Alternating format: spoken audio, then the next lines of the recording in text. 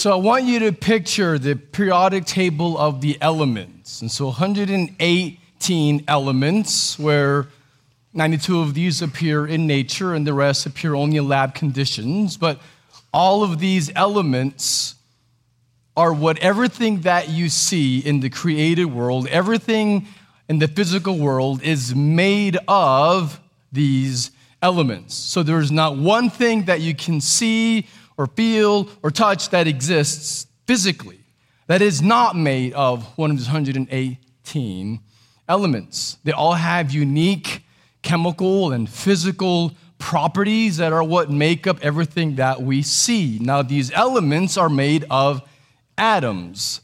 So this is just a recap of high school for some of you. Some of you are in the middle of this right now in school. But atom is the smallest, most fundamental unit of matter. So at the core of everything that exists, you will find molecules, which is bonded atoms. So a grouping of bonded atoms are molecules. And so we're talking about the molecular structure of everything that exists physically. Now, I'm not talking about the spiritual world. That doesn't have atoms. That's spiritual. But the physical one does. And so here's my point. You're like, where is this going? At the core of everything that you see, the core of something defines its nature, what it looks like, what it feels like, how it behaves. And so whether it's a gas or whether it's a solid or a liquid, whatever its state is, how you would look at it and what at its nature, it's defined by what's at its core, down to its molecular structure. And so the core of something defines what it is, and it also shapes it. And that is true spiritually. See, there are certain truths from God's word. The core we're talking about here are these truths that define who you are and are designed to shape what your life looks like. And so what is true in the physical world is mirrored in the spiritual world. And so we're going to be looking at the core of what God has revealed. And the reason why is because we want to understand how it is God is defining who we are as His people that are called out of the world to be set apart for God, and how His word shapes what our lives are to look like. And so these are distinctive truths that we're going to be looking at for the whole summer. These are propositional truths. These are statements of truth. We'll be looking at what is God like? We'll be looking at things like, what is the Trinity? We'll be considering things like, what does it mean to be saved? And so what is justification? What is regeneration? What is sanctification? These sound like big words, but these words are all in the Bible. These are not made up. These are biblical terms. Yes, theological categories, but they're found in the Bible. Now, the word Trinity is not in the Bible, but the Trinity is described in the Bible. So for the next few months, from today through the end of August, so for the whole summer, we're going to be considering the core of what we believe as a church. We're going to be doing this biblical and theological study to learn our fundamental, non-negotiable, so can't be debated truths. So this is a theological study for the summer. Now, some of you are thinking, what did I walk into? First time here, maybe last time here, you're thinking, why are we studying theology? What's the point? Why do we even need to study theology? Because maybe some of you in the room might think to yourself, theology is about big books and maybe big brains, big egos, big arguments. And theology simply just leads to division and endless debating and different positions and different opinions, and it does not unify a church. It causes division in a church. Or others you might think, well, those types of theological discussions are helpful for like pastors because they need to know. I don't know why, but I guess they need to know that because they're pastors or theologians or professors in seminary. They should know those things, but I'm just a regular person. Like, I don't need to worry about theological discussions. That's over my head, and it's not helpful or even necessary. I love Jesus. That is enough for me. And others of you love the mission. You love reaching the lost. And so you think to yourself, why are we wasting time talking about theology and different theological conversations when we should just be reaching the lost? People just need to hear about Jesus. And we don't have to waste time considering the nature of sin, the nature of humanity, the nature of the Bible, the nature of whatever. Like, that's just navel-gazing. It's how some people think of it.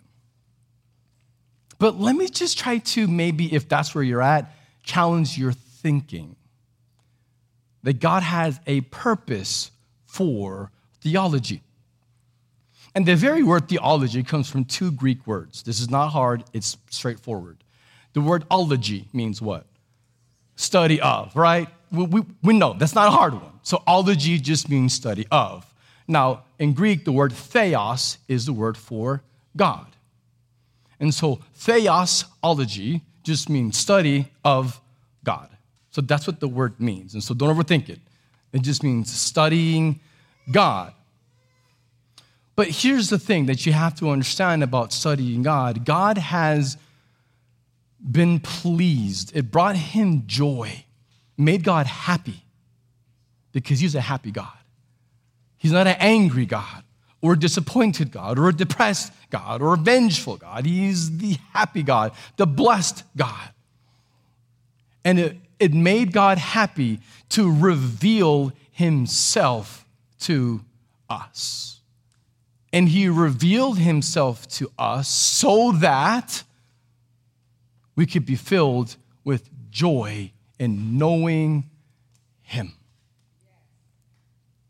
See, let me give you one verse that describes what theology is actually about. It's in John 17, verse 3. It should be on the screen. This is Jesus speaking. He says, "And this is eternal life, that they know you, the only true God, and Jesus Christ whom you have sent." And so Jesus says that eternal life is knowing God. The point of your existence is to know God. And so theology is not about learning knowledge. The goal is not to have more informed sinners. The goal is not to puff up your head with pride because you know big words. And you can show off, and everyone else is so impressed with how much you know. And then it fuels this idolatry of knowing more and this pride that then we use theology as a selfish end to show off how spiritual we think we are when our hearts don't even actually love Jesus. So the goal is not academic learning as an end. The end is not learning. The means is learning. The end is enjoying Jesus. The point is worshiping Jesus, knowing God. Theology is just the means that allows us to know God. And so the better that we know God, the more joy we're going to experience in him. And so think back to when you first met your wife, before you were even dating, when you first met her, you thought, oh, this woman, she's amazing. And not just what she looks like. Like when you got to know her and you realize, whoa, And then you wanted more and more time with her, and you want to get to know her better and better. And the more you began to know her, the more what happened to your heart? Yeah, it opened up, and the more that you began to love this other person because you began to know them better. And it's the same thing with any activity that you're going to do. Whether it's music or sports or arts or any kind of craft, the more you know it, the better you're at it. Guess what happens? The more you enjoy it.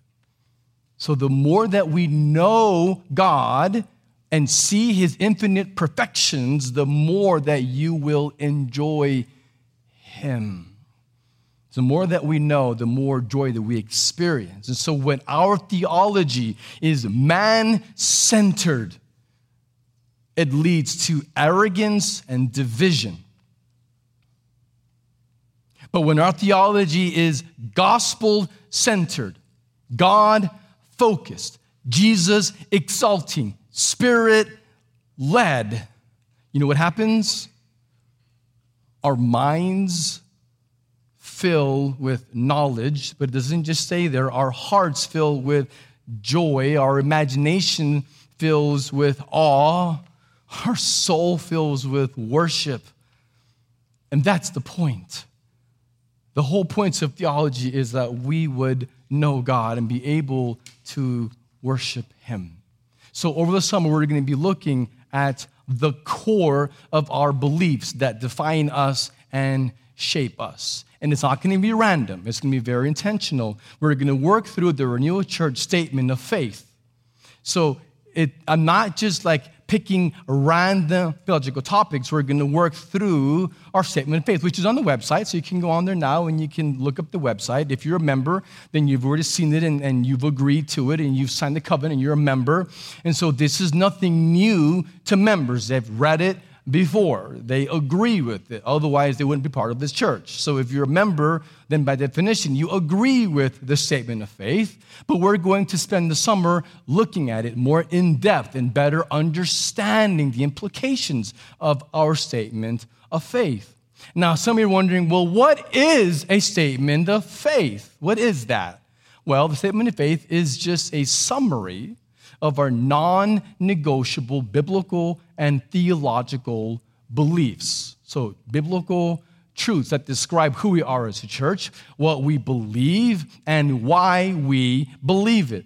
So again, our core truths that summarize what we stand for as a church.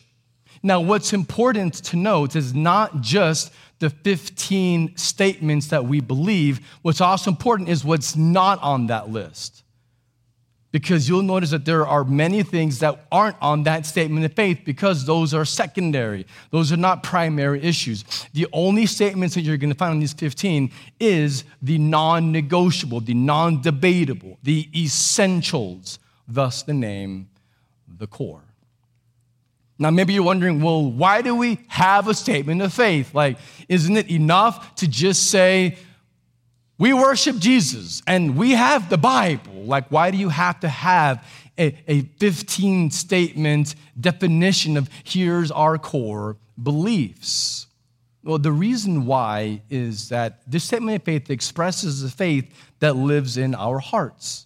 So as a people of God, we trust in God who has revealed himself very specifically in a very detailed way in the Bible. And so we have a faith that has substance. We are confessing something specific about who our God is to this world. Our faith is not empty or meaningless. Have you noticed that our world is just filled with meaningless and empty and trivial? Have you noticed? If you haven't, have you heard of TikTok?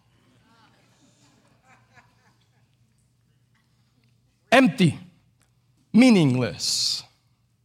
Have you noticed that our world is filled with fake? From fake news. And honestly, look at Instagram. Guess what you see there? Fake.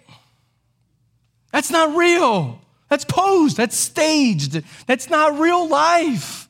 You're just showing that little part that you want everyone to see, and it's like you're taking the picture and you have to like push the dirty laundry away, and you have to like pose to take your picture at the exact angle so everyone sees what you want them to see, but they're not seeing the real thing. They're not seeing behind the scenes. It's fake. And we live in a world that is just full of the trivial, the meaningless, the fake. And the statement of faith says we have something real. Something with substance. We don't have to push anything away to get the right shot. We're saying, here it is. Not ashamed of the gospel. For it is the power of God for salvation for all who believe. So we're not ashamed of God or his word. So our faith has substance and is meaningful to a world that needs Jesus. And so theology is not about just knowledge. It is about knowing God and enjoyment in him. And so my prayer for this church as we begin this series is that you would know God deeply. Now, some of you are thinking, he hasn't even started preaching yet. He's just like giving us the series overview. Yes. Yes, that's right. So we're going to begin this journey over the summer of considering what we believe. And we're going to start off today with just one, not all 15. That's the whole summer. Statement 1 on what we believe about the Bible. So it should be here on the screen. So here's what we believe. We believe that the Holy Bible was inspired by God, written by men, and is completely free from error. It is a perfect treasure of heavenly instruction and reveals the principles by which God will judge us. It includes within it the only way of salvation. It will remain to the end of the world the supreme standard and final authority by which all matters of life and doctrine should be tested. So if you are a guest at Renewal Church today, you need to know that this is what we believe about the Bible. And if you don't agree with this statement of faith, then you need a different church. Like, this is not for you. This is not going to work for you. Because this is what we believe about the Bible. We're talking today about the God who speaks. We're going to answer 3 questions about the God who speaks. Number 1, how? How does God speak? We talk about God speaking. We talk about the Bible. We're talking about the word is revelation. And I don't just mean the last book of the Bible, Revelation. I'm talking about the God who reveals. So revelation means that God is revealing himself. And so when God speaks, we're talking about his act of revelation, where he's showing who he is, what he is like, what his purpose is, what is the nature of reality, who are we as humans, what is our problem, which is sin, what is the solution, which is the gospel, and how can someone be saved. He is revealing all of these things in the Bible, revealing our purpose and how to live it and what joy is and how to have it. He's revealing everything about who he is, who we are, and what is our place in the world. And so God is disclosing himself. So his self-disclosure is revelation. It's God speaking so that we can know. And there's 2 ways that God reveals himself. The first one is called general revelation. The second one is called special revelation. So let's first talk about general revelation, and then we'll talk about, secondly, special revelation. So God reveals himself in a general way to all people in his creation. So again, God is in a general way revealing himself to everyone. And what does God reveal through general revelation? He reveals his existence, that God exists. He's revealing his power, his wisdom, his glory. And so you can go to a mountaintop and not have the Bible. And you go there and know nothing about God. And God is still speaking generally in creation. And you can know a God made this. And he's powerful, and he's creative, and he's wise, and he's glorious. You can know all of that by simply being outdoors. Psalm 19, verses 1 and 2. The heavens declare the glory of God, and the sky above proclaims his handiwork. Day to day pours out speech, and night to night reveals knowledge. So again, revealed, revelation is revealing God. So it says that the heavens themselves, nature is declaring the glory of God. And then if you look at Romans 1, verses 18 through 20. For the wrath of God is revealed from heaven against all ungodliness and unrighteousness of men, who by their unrighteousness suppress the truth. For what can be known about God is plain to them, because God has shown it to them. For his invisible attributes, namely his eternal power and divine nature, have been clearly perceived ever since the creation of the world in the things that have been made. So they are without excuse. So it says that God has invisible attributes. And he mentions two, his power and divine nature. And God is spirit, so he's invisible, but he makes his character, who he is, known visibly through what has been made. And God is revealing himself. But here's the thing that's very important. General revelation does reveal God's majesty and power. It definitely does do that. And it's general knowledge of a God who exists. And God is speaking clearly. But Romans 1 is very clear.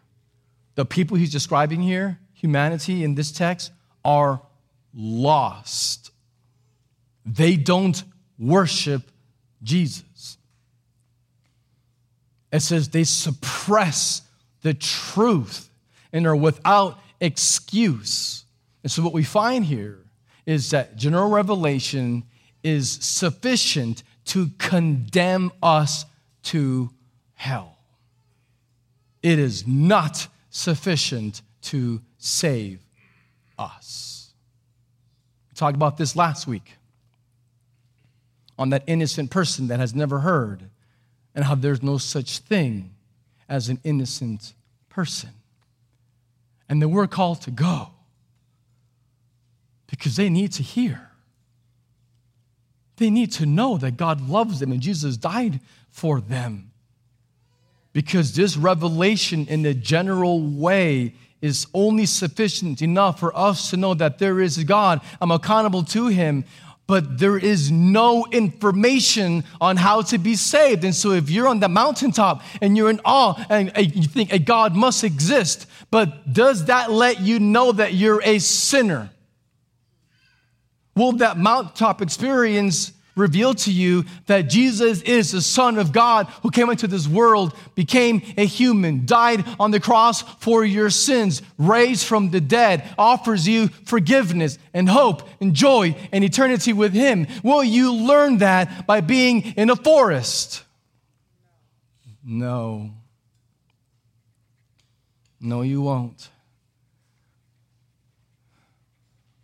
We need special revelation. God has to speak in a way beyond in a general way so that we can know who God is and know how we can be saved. So that brings us to special revelation, which is God speaking through his word.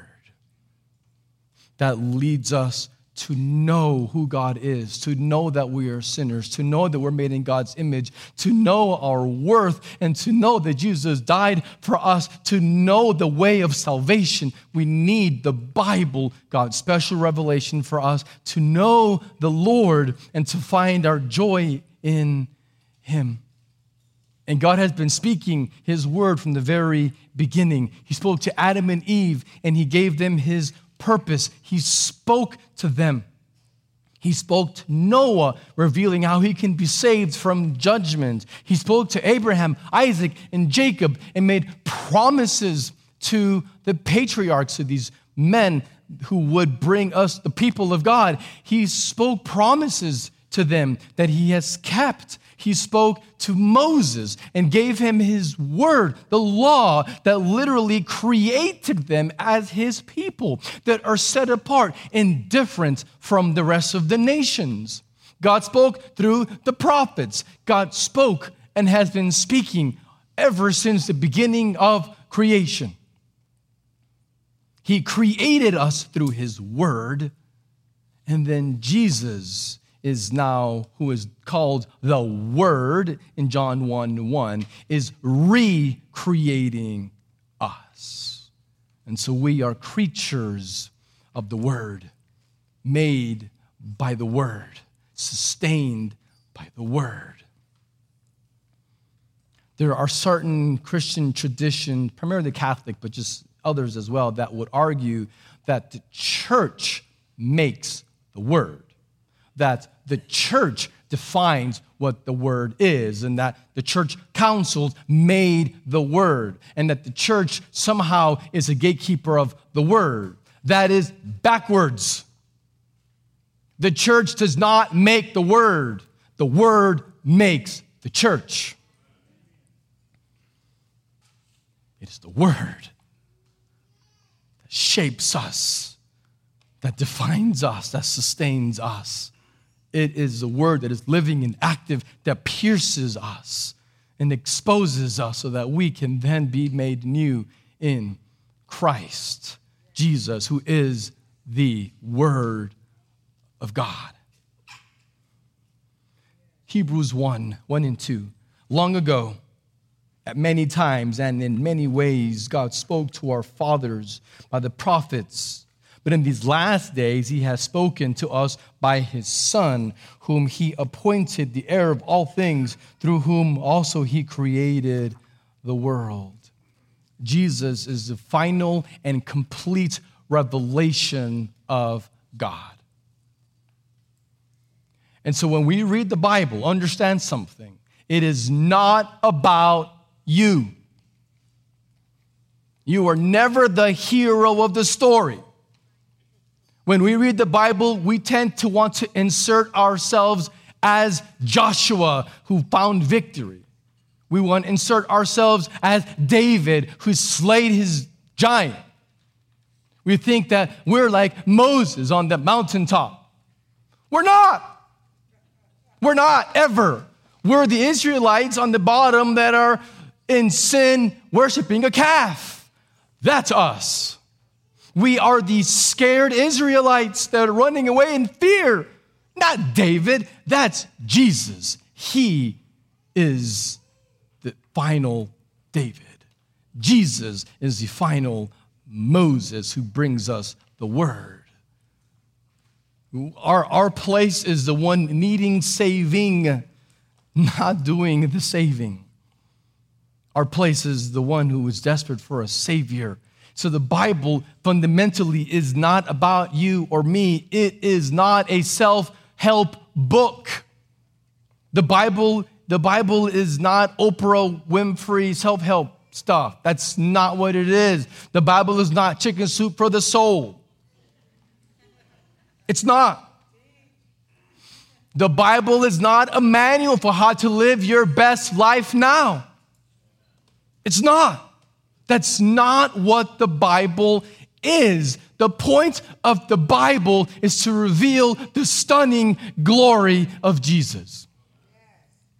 It is about revealing His majesty, His infinite perfections, that we would be in awe and lay our lives down, surrendering to Him, receiving His salvation, knowing Him. See, the Bible is so much a treasure because it leads us to know God. And so we don't worship the Bible. We don't worship an object. We don't worship theology. We don't. That's too small. So we don't worship theological learning or information. What we worship is the God that the Bible and theology points us to. We worship Jesus. We love a person who first loved us. So we have a God who speaks. And because we hear Him, we love Him. And so to know God is to love Him. We study theology, we study the Bible because the heart cannot love what the mind does not understand. If your mind has no comprehension of who God is, because you've never bothered to read this or study it, if your mind does not know God, then your heart will not love Him. You may get emotions, sure. But do you think those emotions will take you deep, where your roots go so deep, where you're going to be able to be sustained when life comes at you hard? It won't. So it is knowing God that leads us to love Him. So how does God speak? He speaks through general revelation in nature and special revelation through His Word. Number 2, what is the nature of God speaking? So what are the attributes of the Bible? So if you're doing theology, this would be like bibliology, so studying the Bible. So what is the Bible like? What are some attributes? Now, I'm going to go very quick. This could be a very long, this could be a series, but we're going to do it like in a few minutes on what is the nature of the Bible. And I'm going to give you 4 key words, all right? And it's an acronym, so you can remember it. SCAN, S-C-A-N, as in scan the Bible, all right? You can remember that. The S, what is Bible like? The Bible is sufficient. So this would be a whole conversation on the sufficiency of Scripture. That could be a whole sermon, easy, on how the Bible is sufficient. It contains everything that we need to know about Christ, about salvation, about living a life of obedience that leads to joy. We don't need any new revelation. So if someone comes and gives you a new revelation, you reject it because the Bible is sufficient. So the sufficiency of Scripture lets us know that we can rest in this closed canon. We don't add anything to the Bible. But let me talk for a second, though, about how this gets awfully real. It's great to have these lofty declarations up front, but what about when life gets hard? What happens when you have a Category 5 hurricane go through your life and it just wrecks you? And you look at your life and it's shambles.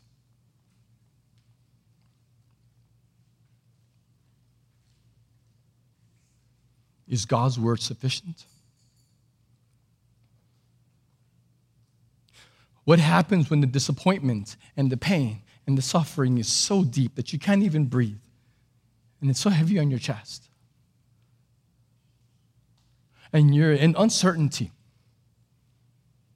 and you honestly don't know if it's going to be okay.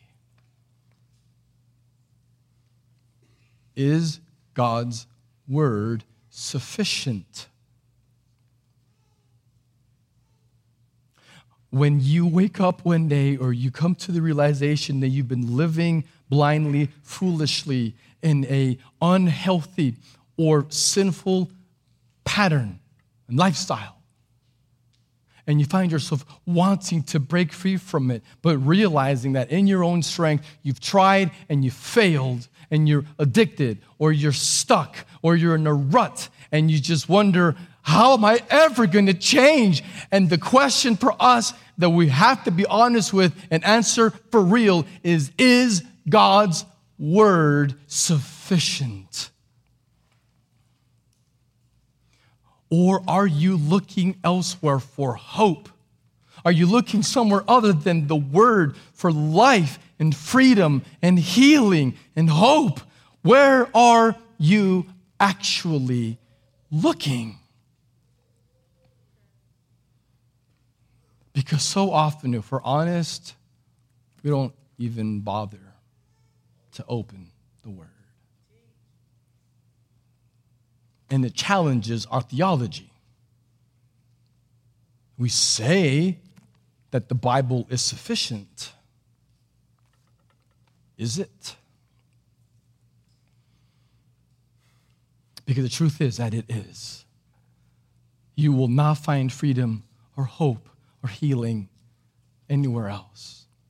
And the reason why is that the Bible leads you straight into the presence of God himself. It leads you to God, and he is the one who brings hope and freedom and healing.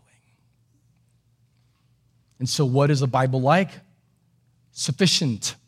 Proverbs 30, verses 5 and 6.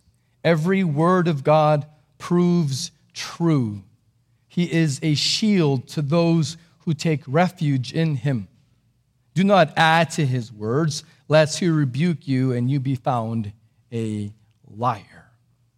His word is true and reliable. We don't add anything to it. It is a closed canon. The Bible is sufficient, and the only hope that we have in this life is to run straight to God, and we find him. We feed our souls through his word. Next, clear. The Bible is clear, talking about the clarity of Scripture. So the saving message of Jesus is taught plainly in the Bible. It can be understood. You don't need to go to seminary. You don't have to read Greek. You don't have to read Hebrew. You don't have to know all the Jewish history. You don't need all of that. Now, is it bad to learn history or learn the original languages? No, that's great. You can get some history, and it's helpful. It's good. But do you need that in order to know God in his word? No. The Bible is clear. You can read the Bible on its own. And so the clarity of Scripture is very important for believers because we can take God at his word. Now, this does take work. Like, I'm not going to deny it. It takes effort to study it, and we need to.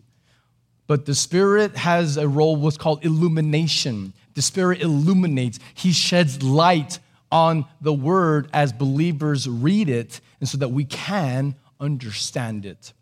So the sufficiency of Scripture and the clarity of Scripture. Number 3, the authority of Scripture. So the Bible is authoritative. It is the final authority. And you're like, well, why is the Bible the authority? Well, because it is inspired. So the inspiration of Scripture is what gives the Bible authority.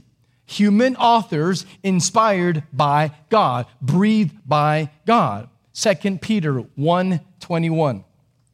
For no prophecy was ever produced by the will of man, but men spoke from God as they were carried along by the Spirit.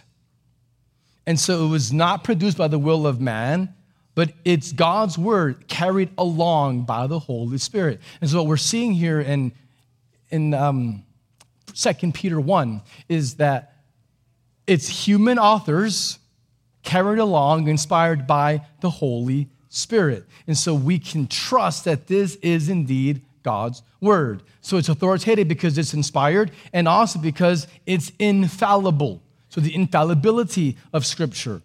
They're incapable of teaching error. They're perfect and trustworthy. This is indeed perfect. It is completely trustworthy because it is infallible with no error.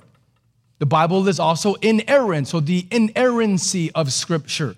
It means that the Scriptures are fully and completely true in everything that they assert. So there is no error in the Bible. It's inerrant, no error, completely true. And so the inspiration, infallibility, and inerrancy of Scripture is what gives the Bible authority. So sufficient, clear, authoritative, and lastly, necessary. Again, SCAN, S-C-A-N. The Bible is necessary. So the necessity of Scripture. What we need most, we can't discover on our own. Like there will be no way for us to know who God is and what His ways are, how to be saved. The gospel is not a human message. No human invented it. It is a divine message. It comes from God.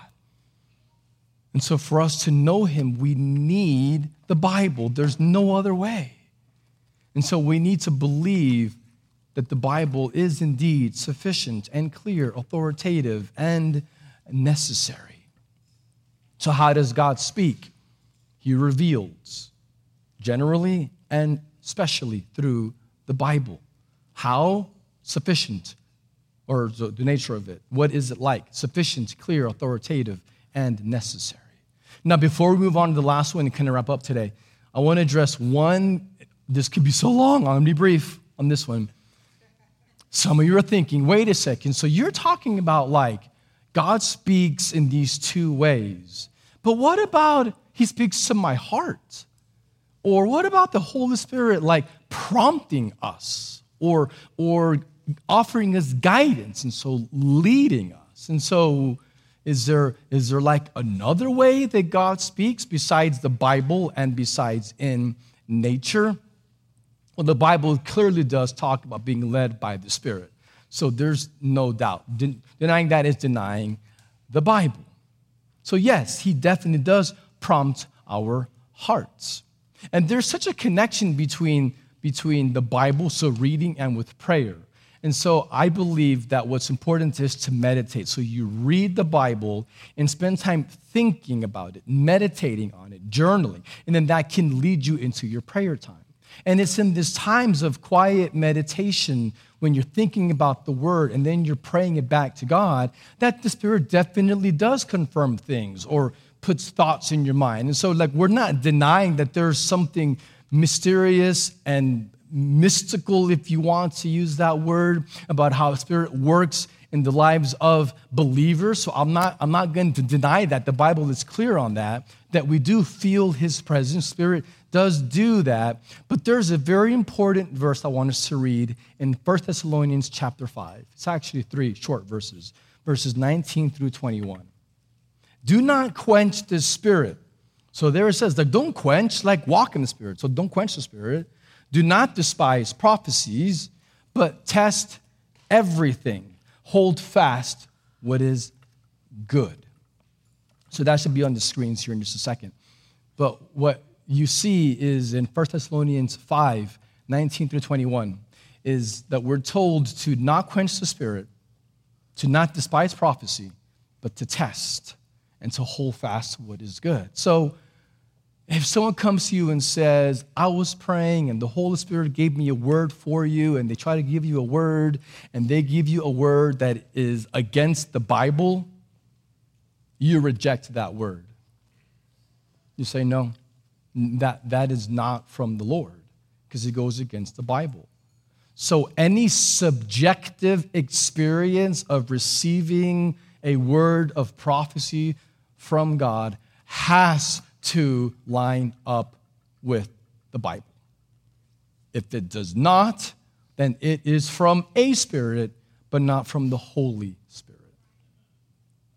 It has to line up with the Bible.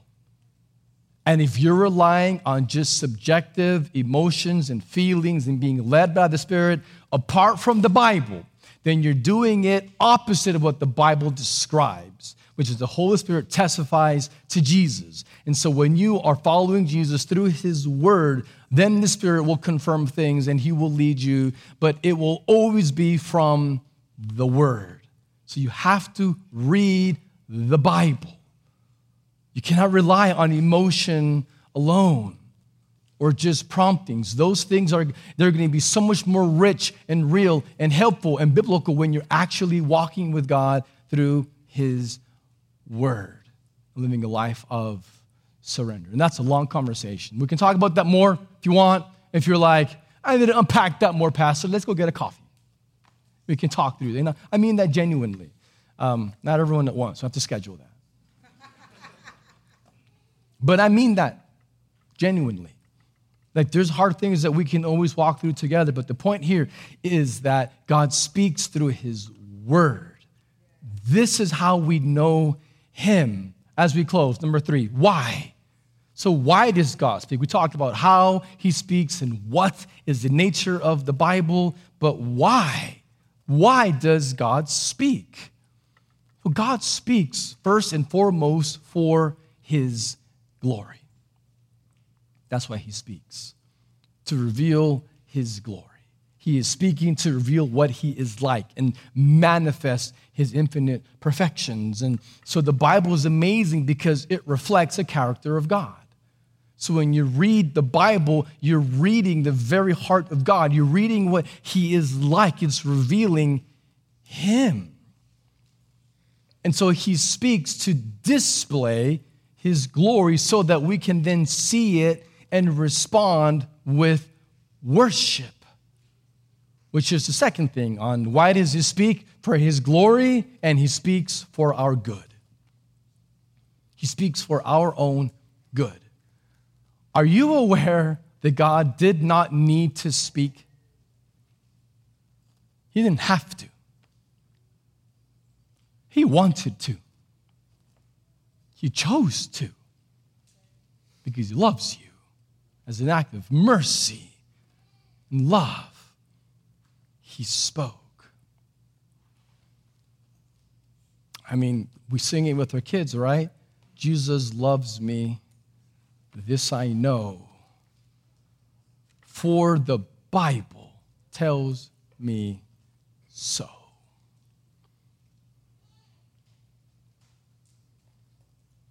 The Bible tells you that Jesus loves you in your mess, in your struggles, in your doubt. He loves you. And that's why Jesus came and died. And it's for our own good. The main text that reveals our good is 2 Timothy 3:16 and 17. All scripture is breathed out by God and profitable for teaching, for reproof, for correction, and training in righteousness. The man of God may be complete, equipped for every good work. I love how this text unfolds it, and it says that it's profitable, it's good for us, for teaching. And so that shows us the path our lives should be on. But if you're like me, we get off that path, right? Like daily. And so what does it do? It reproves, it exposes how we got off the path. And so it says he shows us the path, we get off of it, he exposes so we can get back on it. And what does it say? For correction. What does correction do? Puts us back on the path. And it says, and for training in righteousness, so we can stay on the path. It's for our own good. He reveals, he speaks for his glory, but for our own blessing. And so we believe that the Holy Bible was inspired by God, written by men, and is completely free from error. It is a perfect treasure of heavenly instruction and reveals the principles by which God will judge us. It includes within it the only way of salvation. It will remain to the end of the world the supreme standard and final authority by which all matters of life and doctrine should be tested. This is what defines this church and will shape us.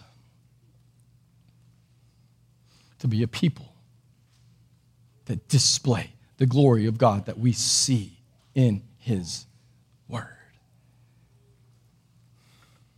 It is all about enjoying God. So may we read the Bible, study the Bible, treasure it, because in it we know God.